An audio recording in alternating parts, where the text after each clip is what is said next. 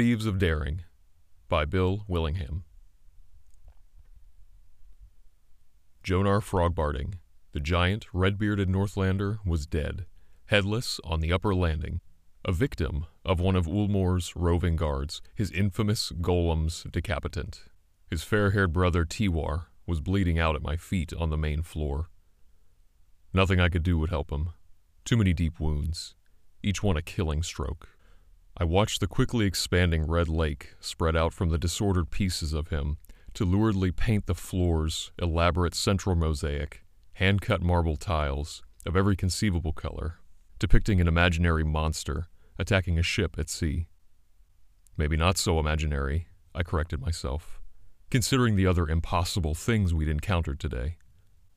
The blade that had dispatched Tiwar lay on the floor beside him, apparently finally drained of whatever animating force had lent some manner of autonomous life to it. I hadn't seen Rose Elazar, the black-haired, black-eyed Lemurian, since the four of us had breached the estate's outer wall more than an hour ago. 4 thieves of daring, out on a wine-fueled lark to make ourselves famous, at least among a select underworld set, by looting the vacant winter palace of Ulmore, the legendary last Atlantean sorcerer.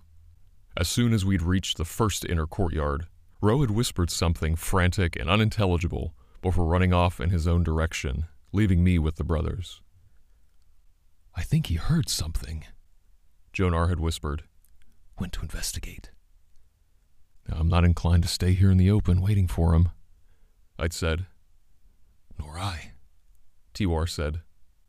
So the 3 of us continued the raid without him, making our way past the outbuildings, over the lawn sown with spiked-bottom man-traps, among other snares and distractions, and to the main building, a fortress disguised as a palace.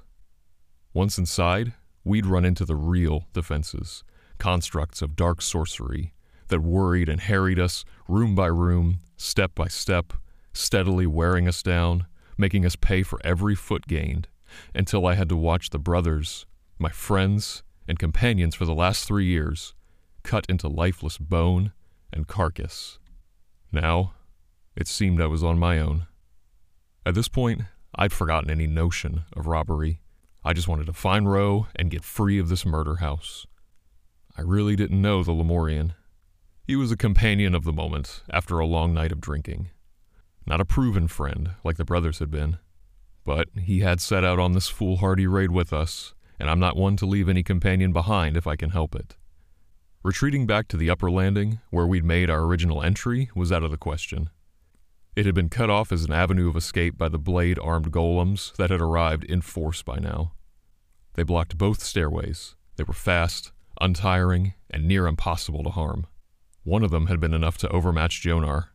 Though I was faster than the Northlander, and considerably a smaller target, I had no illusions that I'd be able to make it past the 3 dozen or more that were up there now.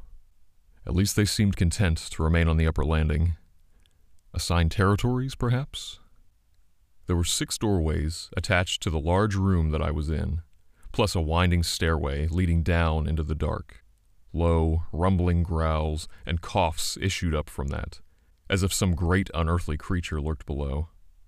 Staying where I was for any length of time seemed like a bad idea. The room was filled with metal statues depicting mighty armed warriors. All but one of them held swords, spears, axes, and other weapons. The sword missing from the remaining statue was the one that had come to life long enough to butcher Tiwar. I didn't trust the other weapons to remain inanimate. So, which door do I try? This room seemed centrally located within the sprawling building. One door was as likely as any other to lead outside, or to a dead end. While I was still considering my options, looking for any clue that might favor one possible exit over another, one of the doors opened, and Rose Elazar walked through it. Perhaps I shouldn't have been surprised, but I was.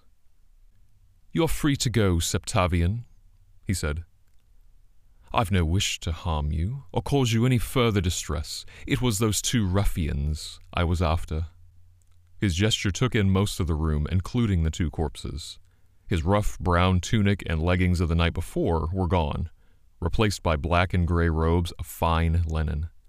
He'd obviously found time to bathe and perfume himself too, while we were being hunted and cut down. You're the wizard, Ulmor? I said. Why, of course not. I'm merely one of his students. True, I'm one of his more accomplished students, whose duties happen to include looking after his winter residence when he's absent. Ro approached to just outside of a common sword range, a mistake on his part. Possibly. And yet I seem to recall it was your idea to rob this place, I said. We were already pretty deep in our cups and bragging rather boisterously about our intent to do some bold act of mischief when the Lemurian had joined us. Well, since you are clearly intent on thievery, I merely suggested the target. This is my adopted home, after all, and I have a strong sense of civic duty. Luring unwary people into this death trap?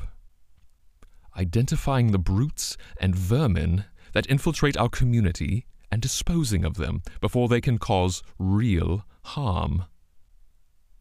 A good wizard? A servant to his town and country? I didn't quite scoff at the notion. Not quite. Exactly so. Sorcery is the foundation upon which civilization is built. We devise comforts and luxuries not otherwise available through more ordinary means. Better food, longer life. Not everyone is content to scratch out a meager existence in your wild lands, prey to anyone stronger in arm or more savage in will. The elegant art is the final achievement of a life spent in exacting education and study. Only men of refinement and letters succeed. Compare that to the brutish existence of these Northlanders and ask yourself, which life is better? Not all of us are without letters, I said. One of the reasons I singled you out from these others for clemency. And there was a practical consideration as well. Unless Septavian is a more common name than I'm given to understand, then you must be Septavian of the Waterhouse. If that's true, and judging by your appearance and odd weapons, I believe it is, then I've no wish to incur the wrath of your secretive martial brotherhood. Your people have a nasty reputation of finding and killing those who kill your own, even those of us well practiced in the dark arts. I'm no longer associated with that society. I was forced to leave them under less than honorable circumstances. Kill me, and I suspect the only reason they'd even think of hunting you down would be to thank you. I always correct those who believe me to still be part of the Waterhouse Brotherhood. Always. They're more fanatic about hunting down those who pretend association with them than they are about those who kill one of their members. An odd moment for full candor, Ro said. He paced, circling just outside of sword reach, avoiding the bloodstain on the floor, which had already begun to grow tacky. Ro's slippers whispered against the tiles. He was careful to keep his wary eyes on me.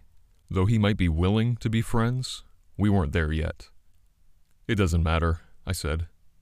I can't accept your offer anyway. Tiwar and Jonar were friends. I have an obligation to try to avenge them. They were thugs. Refined men owe nothing to such animals. Nevertheless, you won't succeed, nor will you survive this house. I've constructed so many wonderful snares, subtle and deadly. You've already met my golem's decapitant.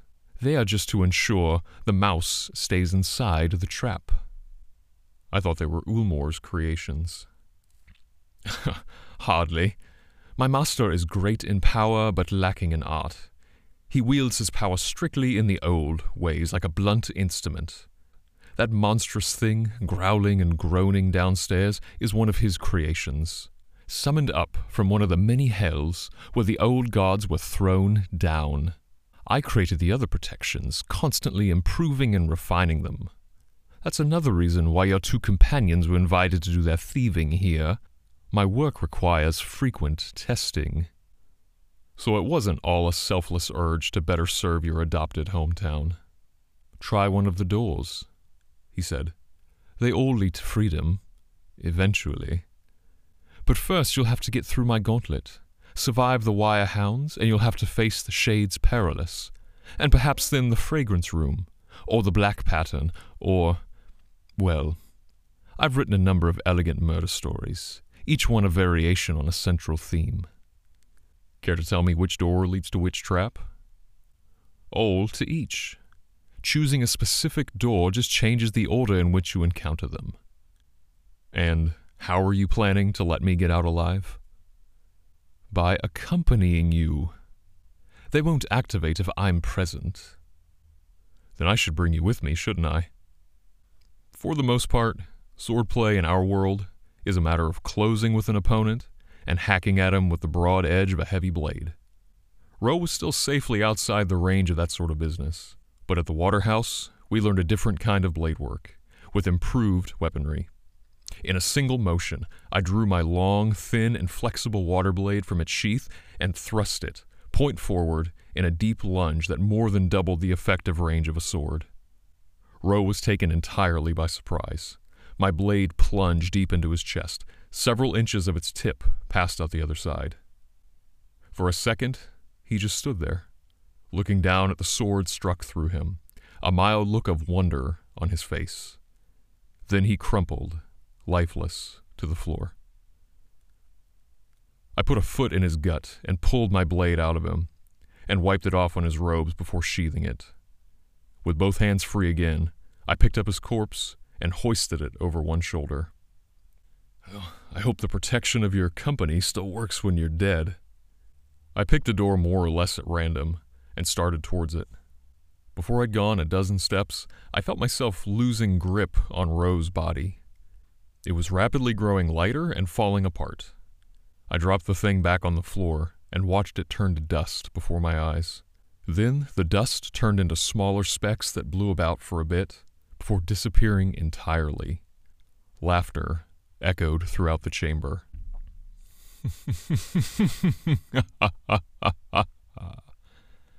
I withdraw my offer of release, the voice said, coming from everywhere or nowhere. It was unmistakably Ro's voice. You'll just have to win your way out on your own. I doubt you'll make it. No one ever has before, but I hope you do. Oddly, I've come to like you in our short acquaintance, and I'd enjoy continuing our conversation sometime. I didn't reply. It seemed we'd said all that needed to be said. Since I was already pointed at one of the doors, I continued in that direction and opened it. There was a darkened corridor behind the door, leading only a few feet inward before it took a sharp right turn. I could smell a heavy and cloying musk from somewhere within, both attractive and repellent, fragrant decay. I also heard the distant sharpening of many knives, odd skittering sounds, and the musical note of 1,000 glass shards brush against each other. The attractive part of the odor grew stronger, tugging at me, almost compelling me to enter. I slammed the door and stepped back. In the central room, the blade-armed golems had been released from whatever invisible force was confining them to the upper landing. They were shuffling down both staircases, increasing speed with each step. Swords and knives and spears were twirling and shaking in the grips of the statues, screeching, metal against metal, straining to be free of them. And the animal sounds from downstairs were growing louder, more agitated, and more proximate. Whatever it was down there was on its way up. Okay. I may be in some trouble here. Thank you for tuning in and listening. This has been a reading of Thieves of Daring by Bill Willingham. And tune in next time, where we will continue and conclude the fantasy trilogy here on Exit Page Left.